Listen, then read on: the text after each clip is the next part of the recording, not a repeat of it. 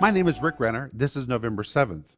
And today our gym is called Prepared and Forewarned by the Spirit of God. Most of us like to get a prophecy. We like to know what God has to say to us about the future, especially if it's good.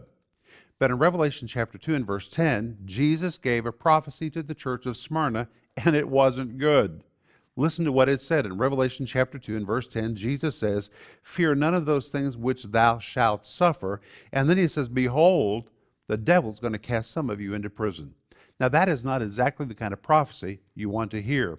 But Jesus loved the church of Smyrna so much that he felt a responsibility to prepare them and forewarn them about what was coming in the future. When Jesus says you're going to suffer, it's the Greek word paradzo, which literally meant the devil's going to put you through quite a fire to try to break your faith.